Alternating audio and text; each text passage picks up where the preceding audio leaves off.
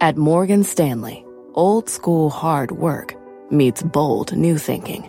At 88 years old, we still see the world with the wonder of new eyes, helping you discover untapped possibilities and relentlessly working with you to make them real.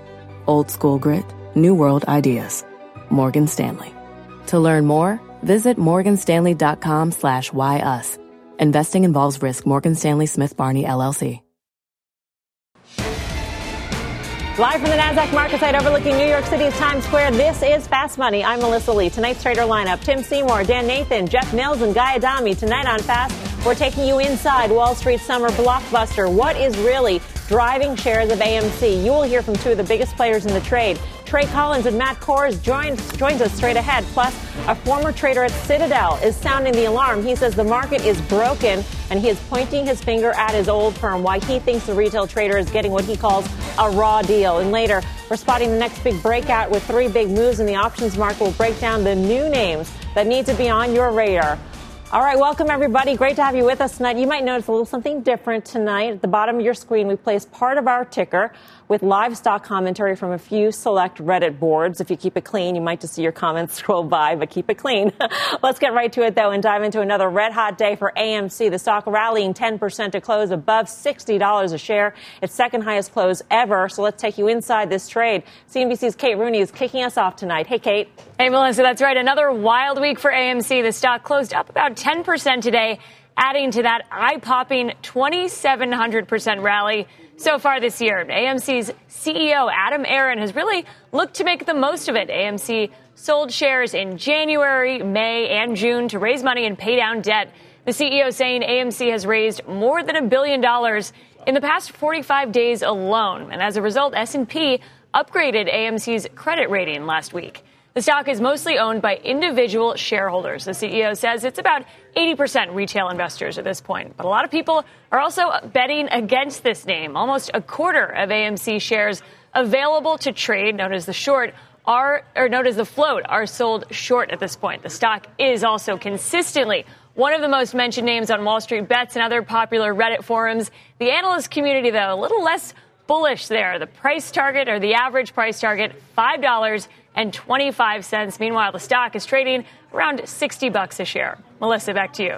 All right, Kate, thanks. Kate Rooney with the latest on the AMC trade and what's driving it. Tim Seymour, I'll go to you. You know, GameStop was sort of a flash in the pan. Here we are talking about AMC above 60.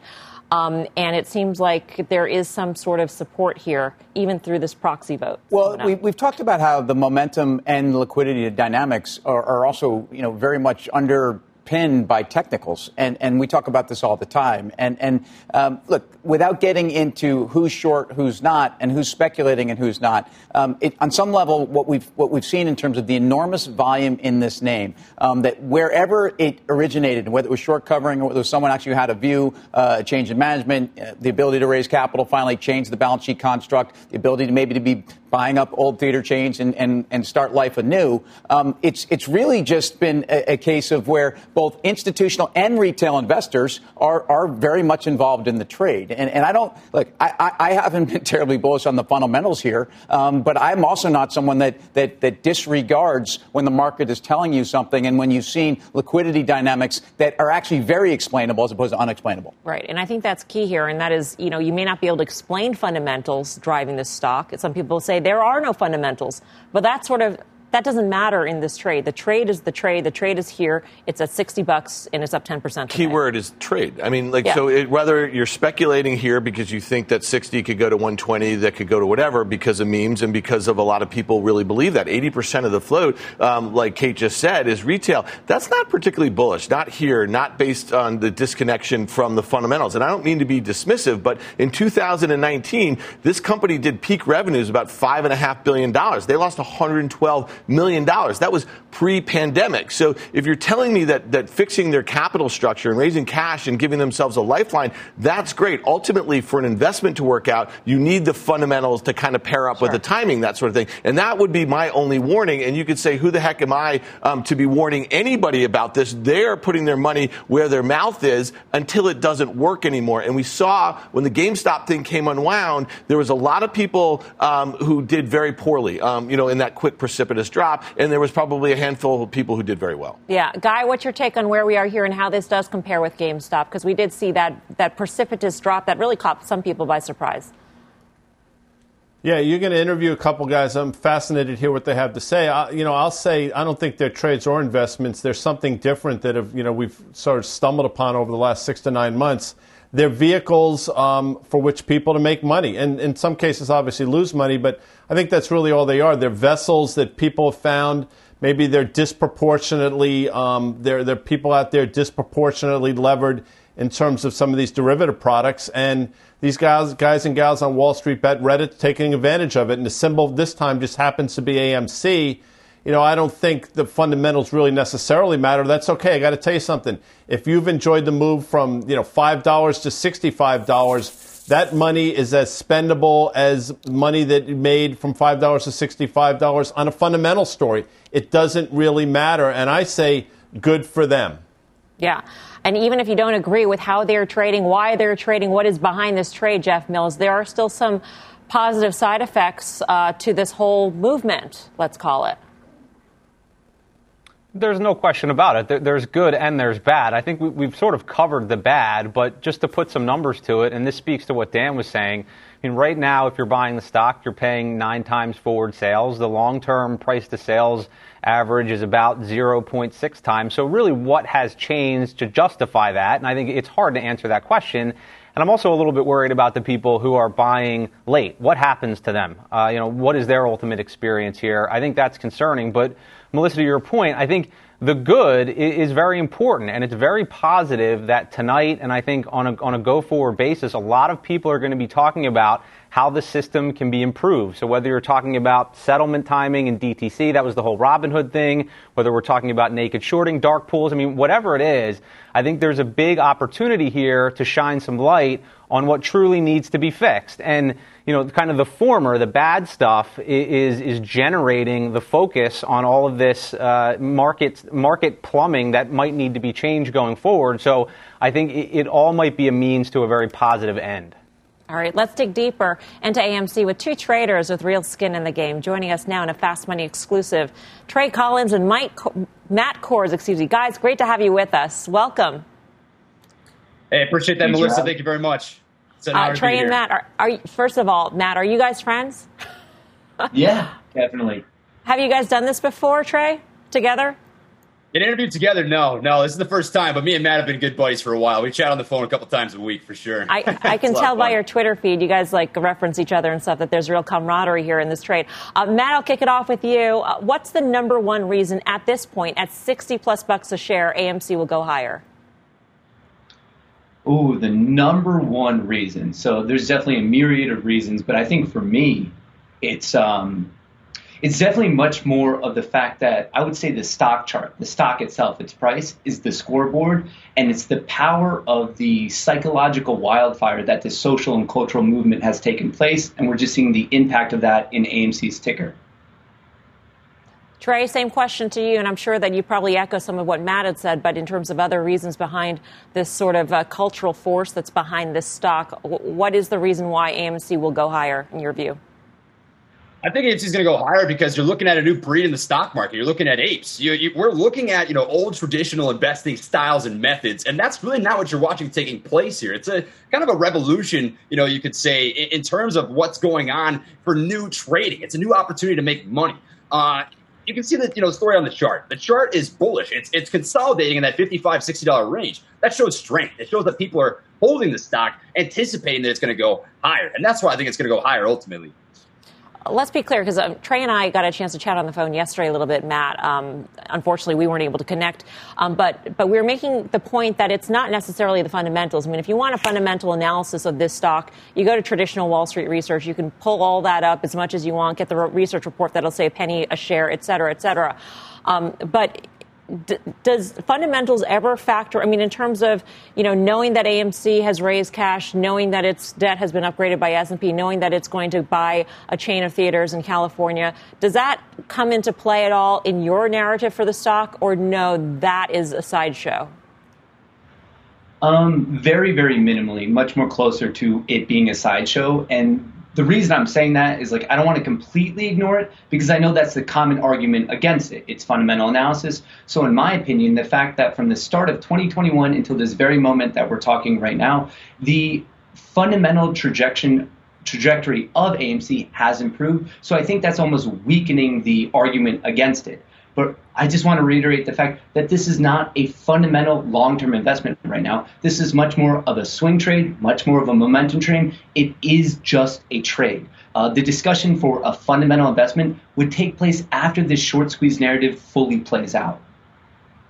So can you guys walk me through, and Trey, I'll direct this to you, can you walk me through what are the factors in place for this, what you guys call the mother of all short squeezes to take place? Well, there's three main things that both me and Matt, like to talk about, essentially. And it's the short interest, the gamma squeeze, and FOMO buying, essentially the fear of missing out, right? So you've got a pretty decent amount of short interest. And these shares have been held for a very long time. In fact, 47 days is the average amount of time that any loan has been held on this stock, which means that the average short position is held at $10. They're down substantially, right? So there are some more shorts that can cover positions and run this up. Gamma squeezing, which is call options running from out the money to in the money, can cause this squeeze up effect as well because market makers have to buy the underlying stock from the market, and that can drive price up. And then it's a momentum trade, right? You're going to bring in some day traders, some swing traders, some people who are looking at the stock and thinking, this is the hottest security in the market right now. I want to be a part of this. I want to make money on it. And those three factors drive into the momentum that has been what you've watched happen the last month. Matt, what triggers the squeeze eventually? What's it going to look like? What's going to look like? I mean, I think it's just going to be a very volatile, violent move to the upside. And like just to give some, like I guess, more of the quantitative numbers to it, what Trey just said, the people who have been betting on this, on average, have had those shares loaned out for 47 days, which means they got in, on average, around the $10 mark, which means they're down 500%. And to put a number on that, that's over $2 billion. I get it. We're dumb money. We don't know what we're doing. But then why are they the ones down $2 billion and we're the ones that our P&Ls are like insanely high? So right there's just so much pressure against these shorts. I just did a quick rundown on the out of the money options expiring tomorrow for quadruple witching. We're talking 37 million shares. And then the unknown factor of just FOMO buying. People, this story is resonating with people on a deeply human level. And I think that means we're going to see more and more FOMO buying. Because why not stick it to Wall Street when you have the opportunity? How much, Trey, for you, is it the stick it to Wall Street mentality that's driving your personal position in the stock? I got to be honest with you, Melissa. This is something personal to me. So I come from a place where I wasn't very well off, right? I did not have a lot of money. In fact, there was a summer which I lived in the back of my car, serving and bartending at Buffalo Wild Wings, trying to make ends meet. And I think you get the peak, right? The peak of the iceberg, which essentially is built, the stock market's built around these suits and ties, the hedge funds, the big firms, the 1%, so that they can continue to make money off the expense of a systemic problem that takes money from retail investors. I got an AMC as a swing trade back in January. And after watching what unfolded with Robinhood and some of the halting on trading so that you could only sell your security, I was mad. I was just flat out angry. And I dug into a lot of the research, due diligence, number crunching, and just learned, educated myself to come to see, hey, this is something that I think people are passionate about. This is a stock that I think has some more upside. And I think can send a message to these big guys on Wall Street to show, hey, the retail investor, we're not that stupid. We know how to make money. And we want to send a message to the short sellers out there saying, you should stop betting against us. Simple as that. There are a lot of issues that are raised on the Reddit boards and the chat boards, Matt, in terms of what is wrong with Wall Street and how things should be. What is your number one gripe? What's the number one problem in your view that needs to be addressed by the SEC or regulators or whomever? From more of a higher level view, I think it's kind of insane that we've gotten to this situation that two 20-year-olds are coming on the show asking for more transparency in stock market plumbing. The amount of unknowns, the delay in getting data reports, all of it's ridiculous. And right now we just want more transparency. I think from that higher general level, it's just the field is clearly tilted. We're not engaging in a fair game across the board. There's just different rules for different players, and we're just asking for a fair shot across the board. Trey, same question to you. I would speak on the exact same thing.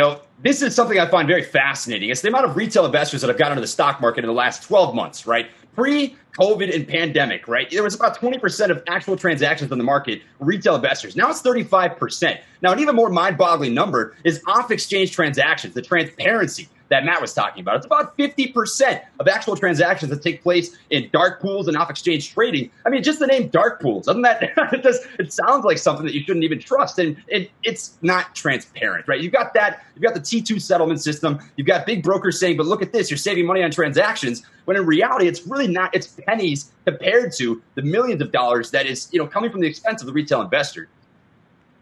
Matt, I want to get back to the idea that you guys view this as a swing trade, momentum trade. It's a trade. And yet on the Reddit boards, it's diamond hands. And so are you trading around a position, a core position in AMC, or how are you managing that position? So for me personally, I've been just continually building on my shares, and then I'll kind of move in and out of different options. And that's just exclusively because they expire at whatever date. So for example, for me personally, I have a bunch of options that expire tomorrow. Depending on what's going on, I might roll some, I might exercise some, but overall I have that core share position that all I do is add to. Same question to you, Trey, and I'll add to this, what other stocks are you trading besides AMC? Because I'm guessing that you're probably trading lots.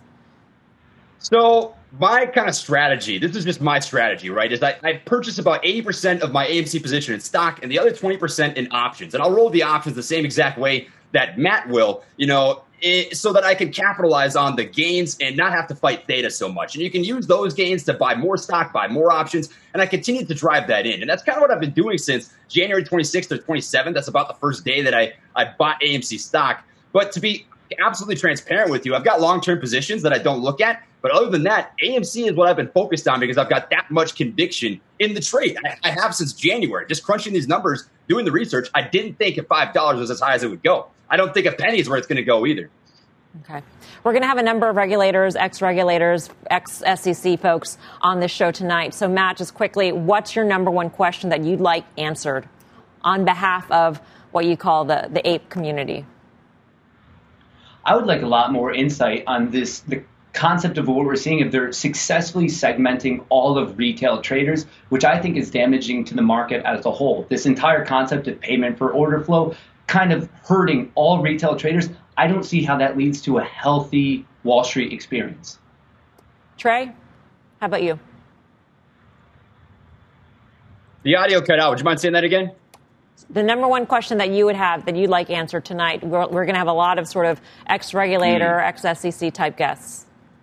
I'd like to see what sort of systemic changes we can make. I think there's a huge opportunity to learn from the last 6 months of experience that's taken place in the stock market, specifically around heavily shorted stocks, momentum trades like AMC and GameStop. How do we address failure to delivers? How do we address hard-to-borrow securities getting naked short sold? How do we address astronomical margin debt? What are the things that we need to do to fix the high-frequency trading? There's a lot of big things that have led to this pivotal moment that we're watching unfold in front of everybody's eyes right now. That's what I'd like to know. All right, Trey and Matt, we'd love to have you back on. Great to speak with you. Thank you. Appreciate it, Melissa. Thank Trey you. Collins and Matt Kors. All right, let's talk about this. Tim, what do you think? It's interesting to hear them speak. Very well spoken for 20-year-olds, that's for sure. Look, their understanding of market dynamics is important. Their understanding of complex derivative markets important. Like it's nice to actually hear of the empowerment of and they represent a self-proclaimed retail investor class at a time when the market. Look, we've had many periods over the last 10 to 20 years where the sense is that you've lost the retail investor. There's different reasons why coming out of COVID, I think we brought retail investors even more into the market. They include, we talked about this at times when there was less gambling to be done, when there were stimulus checks that could go straight into the market, when there were people stayed at home and they were just bored. But the great news for the retail investor community, I think, is that there's never been more information. The proliferation of information, I think, has leveled the playing field. So, there's fantastic information that's free. There's fantastic information and newsletters that don't cost a lot of money. So I think that's part of the bullish story here. Yeah. Guy? CNBC was created to help democratize, and I think to a large extent, when we started this show 14 and a half years ago, that's one of the things we were trying to do was to help empower people. There are a number of things that they said I find fascinating. I don't think, this is just my opinion, I don't think the short sellers are trying to stick it to the retail investor at all. I think they're trying to take advantage of stocks they feel are overvalued and are going lower. But I don't think it's to try to stick it to the retail crowd. I mean, that's the one place, a few places that I would sort of take a different road. But I understand what they're saying. Again, it's a fascinating conversation, and everybody has different views. My biggest problem with it is I don't think the establishment is trying to stick it to the retail side of things. Okay. Coming up, the market is broken. That's the sharp indictment from a former trader at Citadel. Why he says the average trader is getting a raw deal. Plus, spotting the next big short squeeze. Data from Ortex out with new numbers tonight. We'll bring you the 4 stocks that need to be on your watch list. As we head to break, let's take a look at some of the most talked about stocks on Reddit right now, according to ThinkNum Alternative Data. Fast Money's back right after this.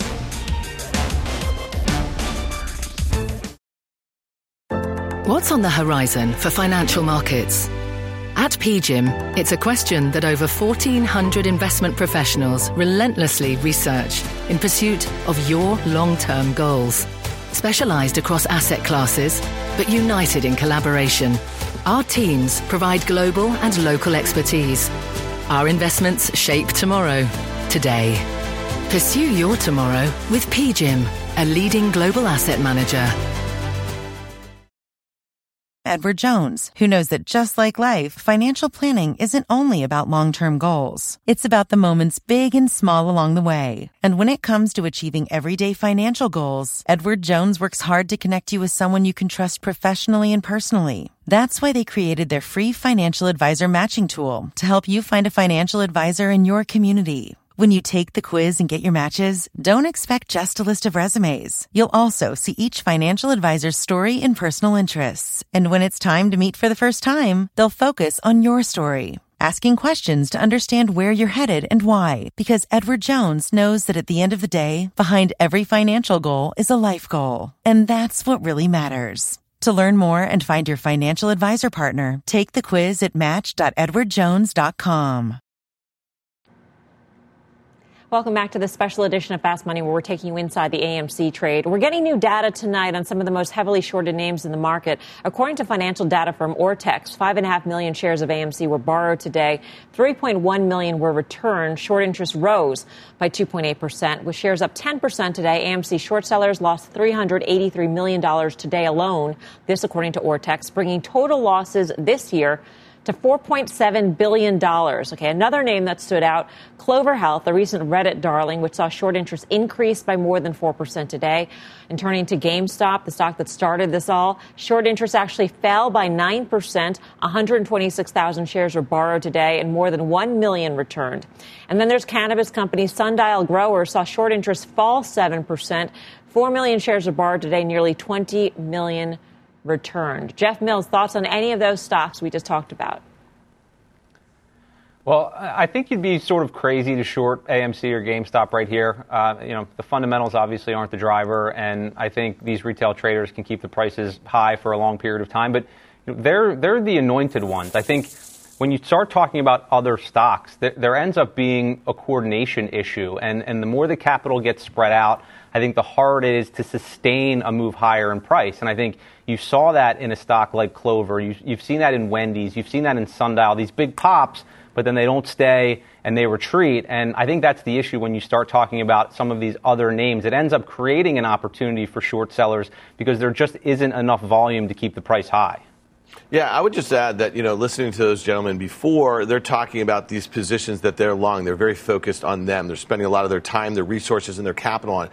Institutions don't really think of it that way. They don't really have one-off shorts. You don't just be a long player and then say, you know what, that looks like a great short. I'm going to lean into that. And really, I think the difference is that, risk management is really important. And I'm sure these guys are focused on that. They got bills to pay and this and that, whatever. And the truth is, the way the markets work, the way capitalism works is that capital is going to find its most productive uses. And at some point, it's not going to be deemed productive in those stocks. It might be 100% from here, or it might be much lower. So I guess when you're thinking about shorts, hedge funds aren't targeting situations on a one-off basis. They're either thinking about it holistically, or they're putting them in pairs, or they're doing some stuff like that.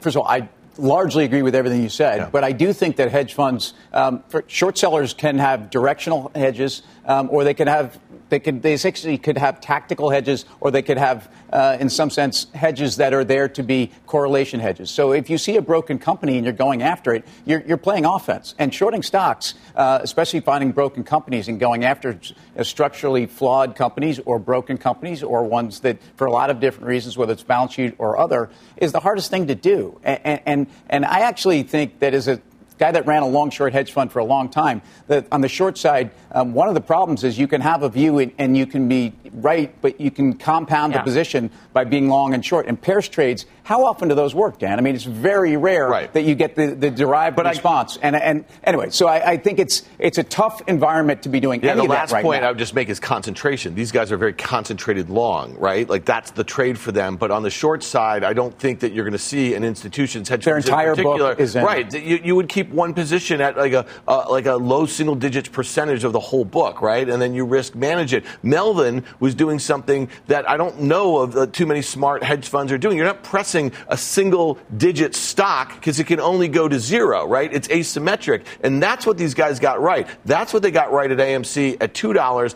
It's a crapshoot at 60. All right. We are just getting started here on Fast Money. Here's what's coming up next.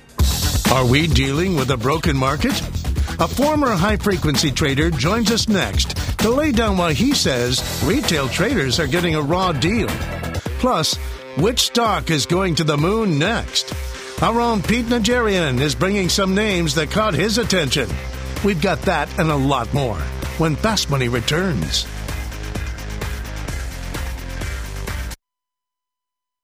Support for this program is provided by Chevron. Demand for energy is projected to continue rising in the future. To help keep up, Chevron is increasing their U.S. oil and gas production, and they're innovating to help do it responsibly across their operations, including their Gulf of Mexico facilities, which are some of the world's lowest carbon intensity operations, helping supply energy that's affordable, reliable, and ever cleaner. That's energy in progress. Learn more at chevron.com/meeting demand. So in some of the meme stocks that we've seen, or where there are stocks that have high level of retail participation, the vast majority of order flow can trade off of exchanges, which is problematic. That price formation is not really reflective of what supply and demand is. That was part of my conversation with NYSE President Stacey Cunningham at CNBC's Evolve Global Summit yesterday. Catch the whole interview right now at cnbcevents.com/evolve. Let's get into her comments, because this is a major gripe of this crowd, and that is that there's no transparency. And that those comments get right, in fact, to the heart of it, that about half of total trading, I'm saying total trading, all stocks in the United States happen off exchange. And so is therefore the price we see scrolling at the bottom of the screen on the ticker, does that actually reflect true supply and demand if half of that's off exchange? Well, if that trend is growing as it appears to be, it's distressing. It also means that people are probably paying more for their trades. The bid-ask gets wider. I mean, there's different dynamics here. And as I said earlier, the proliferation of information is the best thing that ever happened to not just retail, but to institutions, too. I mean, let's be clear. The playing field has been leveled between the buy side and the sell side a long time ago. And it used to be that the only guys that had the pricing insight were the guys making the prices. And so, look, I think it's all moving into a place where technology has democratized the industry. And I think largely there is. But your point about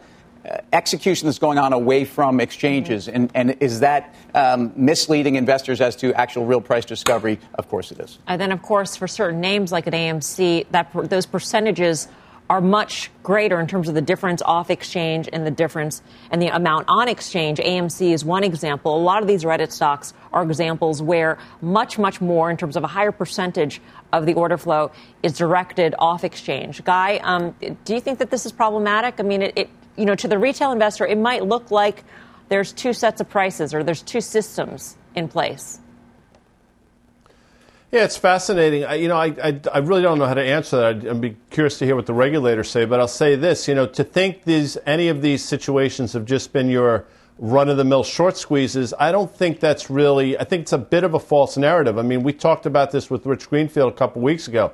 AMC's probably traded a few billion shares. It's given ample opportunity to any just run-of-the-mill short to cover their positions. I've said all along that these are probably more highly levered derivative positions that take place off exchange. And if that's problematic, it is what it is. But these guys and gals at, the Reddit the Wall Street Bets crowd have intuitively understood that goes on, and they're taking advantage of it, which is the point I've been making all along. Again, I don't think that those positions were put on to stick it to the retail investor. I think they were put it on to try to make a lot of money for their funds and their investors, and they've just backfired on them. It's a fascinating set of circumstances that have literally taken place over the last 6 to 9 months. All right, our next guest says the current market structure is broken and retail traders are getting a raw deal. Let's bring in Dave Lauer. He's a former high-frequency trader at Citadel. He is now CEO of Irvin AI. Dave, great to have you with us. Thank you so much, Melissa, for having me on. It's a real treat. Why a raw deal? What about the deal is raw? I think there's a lot about our current market structure that's overly complex. And if you ask any regulator, they will tell you that this is not the market structure you would design if you were starting from scratch. And it's something that's been layered on year after year and decade after decade. And frankly, the point that we've gotten to is one in which a lot of incumbents have been able to structure it exactly how they want it to be structured because they're making a lot of money and they are able to wield a lot of political power.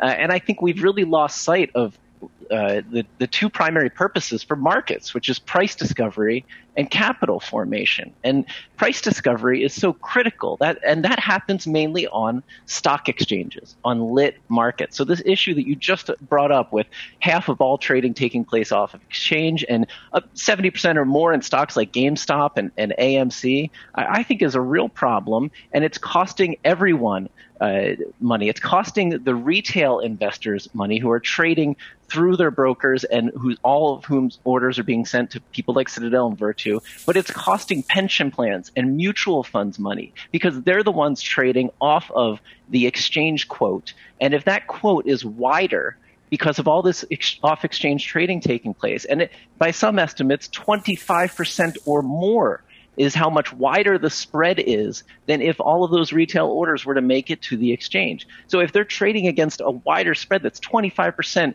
too wide or artificially widened, that's costing pension plans money. That's costing mutual fund companies money. That's where retail truly has all of its wealth. And I think that's a big problem.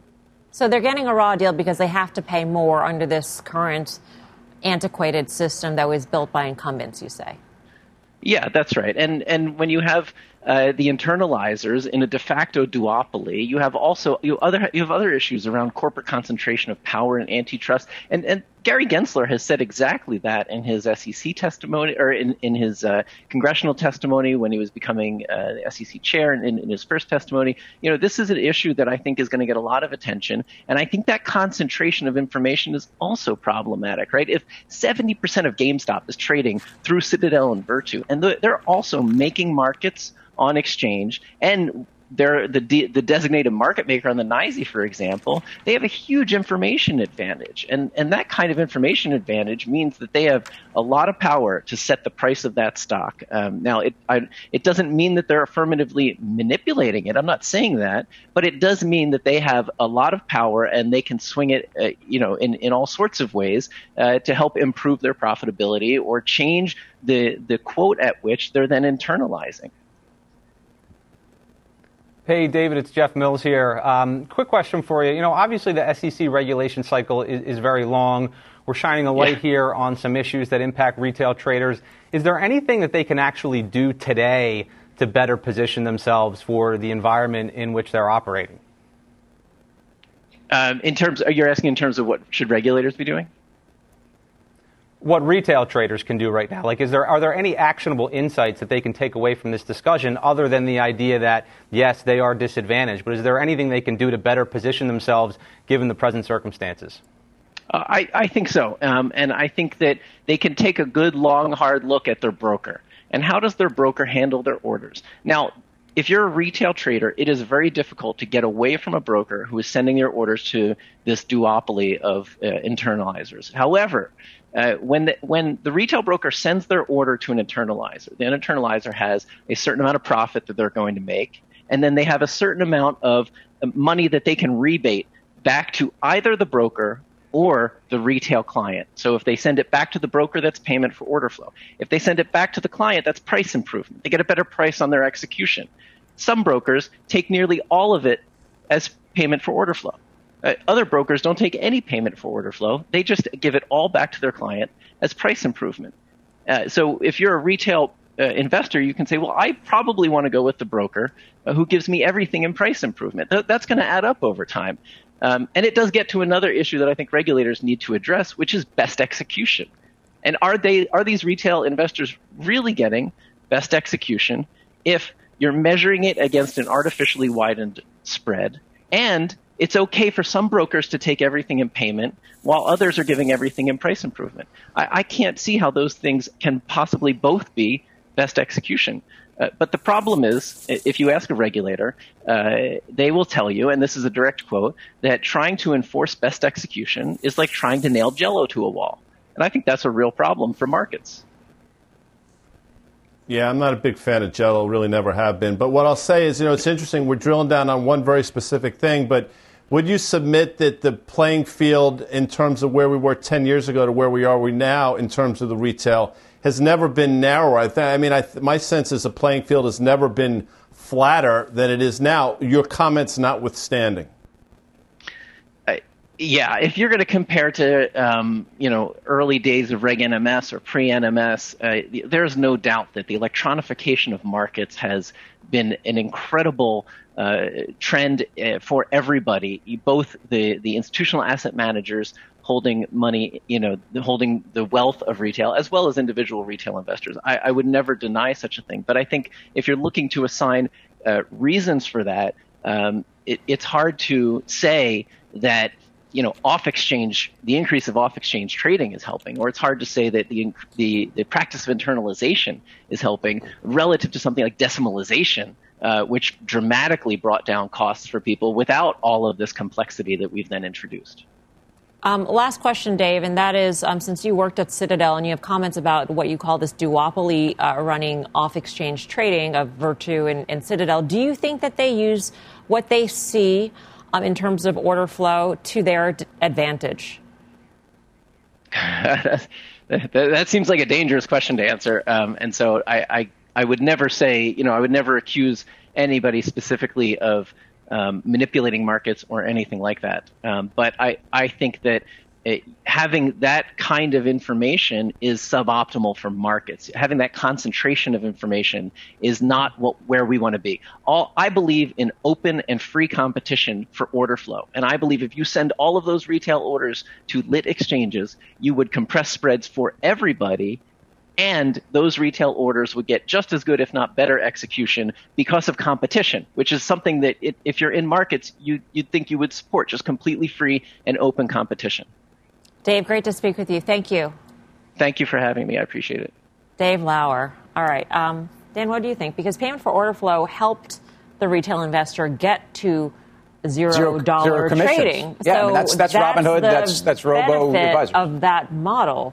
I don't know who's complaining about what. I mean, they only complained when Robinhood shut them down and didn't let them trade. But they were perfectly happy to have a free iPhone app that let them trade all day and night and give them margin to do it. So, at the end of the day, it was the on-ramp for a lot of them. And are they complaining about payment for order flow? Are they complaining about being the product, you know what I mean, not the actual service, that sort of thing? I don't think so anymore. And I suspect a lot of them have gone back to Robinhood because they're perfectly happy for it when it's open for business, right? So, and I just say one other thing that Guy made a great point is like markets have probably never been as transparent. You can talk about all this off-exchange sort of volume. It's always been that way. Tim, you remember trading on the buy. You'd go up in a big trade and the treasury market didn't print for hours. It traded in pluses. So it's liquid and it's transparent and it's easy. The muni market was another example of very limited information. The biggest market in the world. But I will push back and say, back then you could have said that's the way it is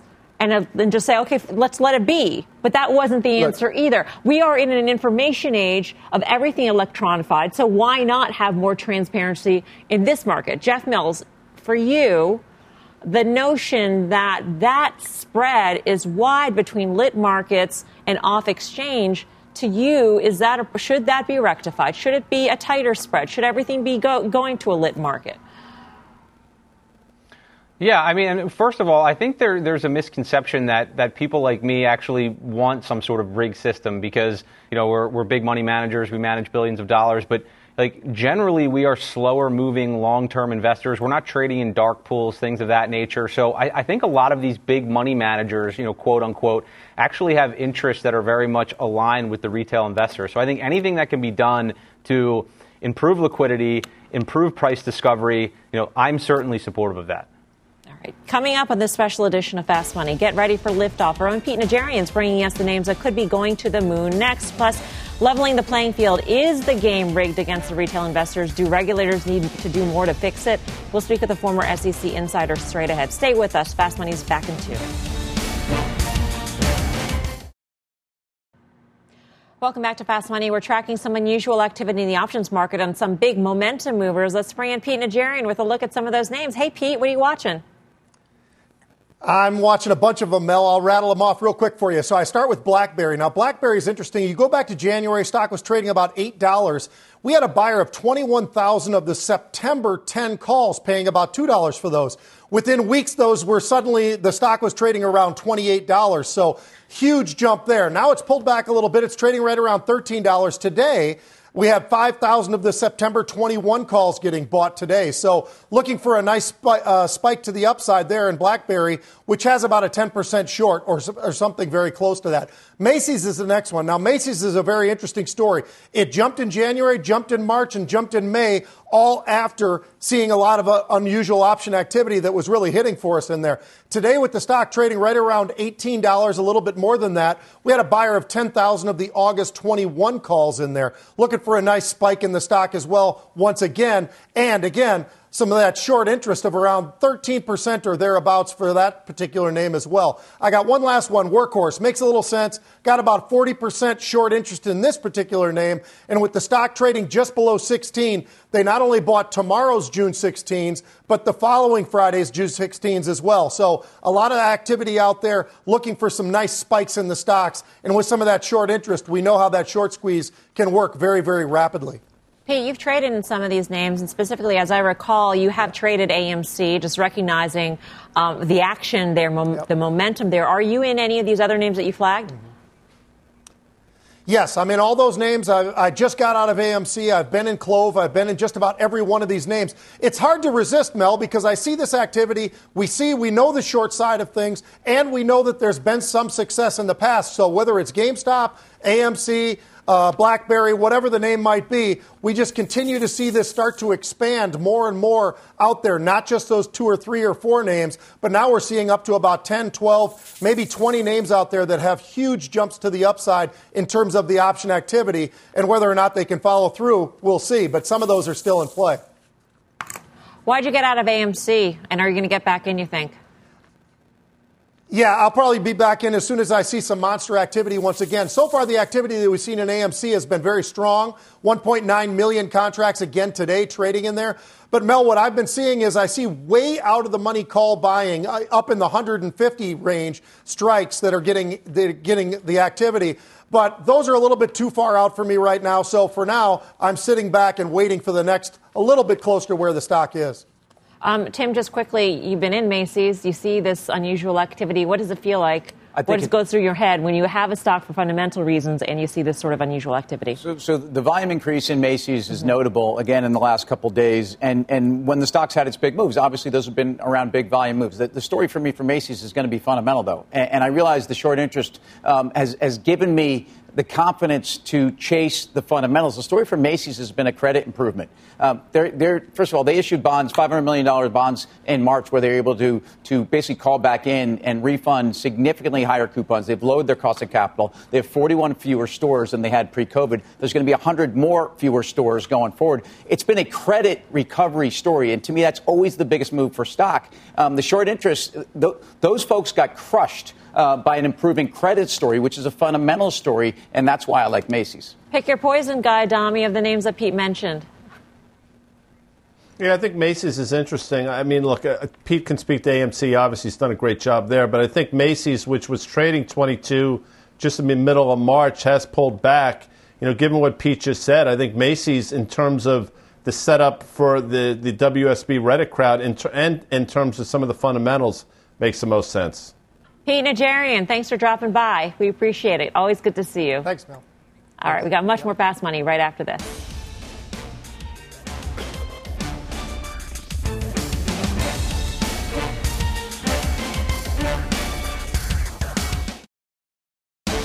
Welcome back to a sneak peek at the Cramer Cam. Jim is talking with the CEO of Clean Energy. It's been a big target on the Reddit boards. You won't want to miss the exclusive interview, top of the hour on Mad Money. Stay tuned for that.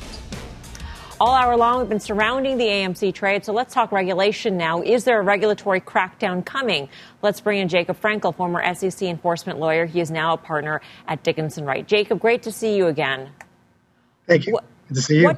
What do you think, or who do you think, what group do you think is number one on the list for the SEC to investigate when it comes to this whole trade? The answer to your question about investigate is really the key. Investigation would be those who were involved in the momentum trading. That would be whether it be institutions, whether it be individuals, whether it be those who were trading off the Reddit board, whether it was those who were messaging on the board and trading. What the SEC will look at is everyone who traded in these meme stocks, those that were trading in disproportionate percentages to what their fundamentals demanded.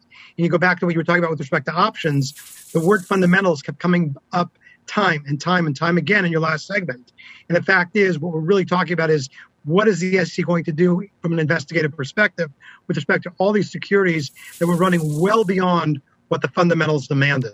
Isn't that a judgment then by the SEC that fundamentals either warrant or don't warrant an investigation? That's not really the role of the SEC to say, hey, this stock isn't worth this, and so we're going to investigate the trading surrounding it. Well, it's the a great market question judges what it's worth. Great question, because I'm really not talking about using fundamentals as the metric for the investigation, because there's nothing that should prevent a stock from being able to run 20% or 30% on its own. The real issue was there any fraudulent activity involved in the trading? Was there manipulative activity? Were, for example, individuals, encouraging buying, saying, hey, I'm in the stock, let's get on this for whatever reason, when they in fact are selling the stock. So I think those are the dynamics that the SEC is going to look at from an investigative perspective. Mm-hmm. When you framed the question originally, you were talking about regulation. I don't think you can regulate here because you really can't create multiple tiers of regulation or apply different metrics to these securities. So. All right, we're up against the top of the hour, Jacob. It's always good to hear from you, though. Jacob Frankel, sounds like everybody may have a target on their back at this point. Coming up next, we got your final trades.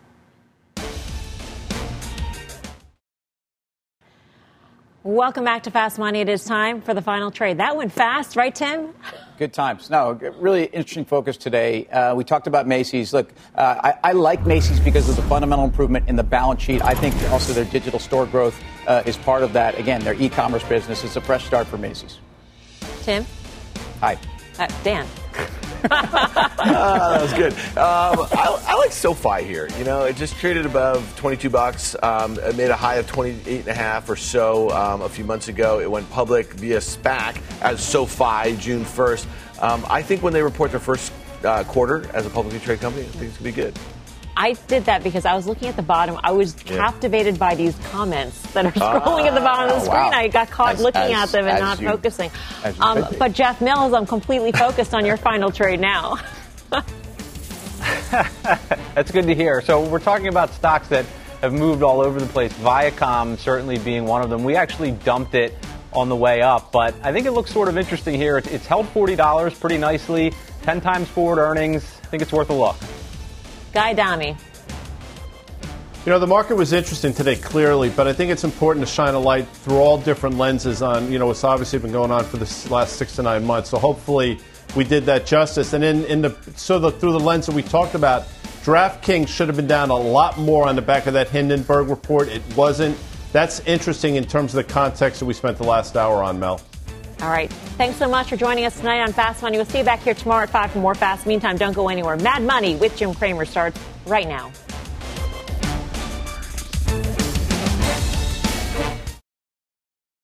People today can spend half their lives over 50. So it's good to be financially ready for what's important to you as you get older. like a family vacation. Or starting your dream business. Welcome to Connie's Coffee. How may I help you? AARP's trusted financial tools can help you plan for whatever your future holds. That's why the younger you are, the more you need AARP. Start planning today at aarp.org/moneytools.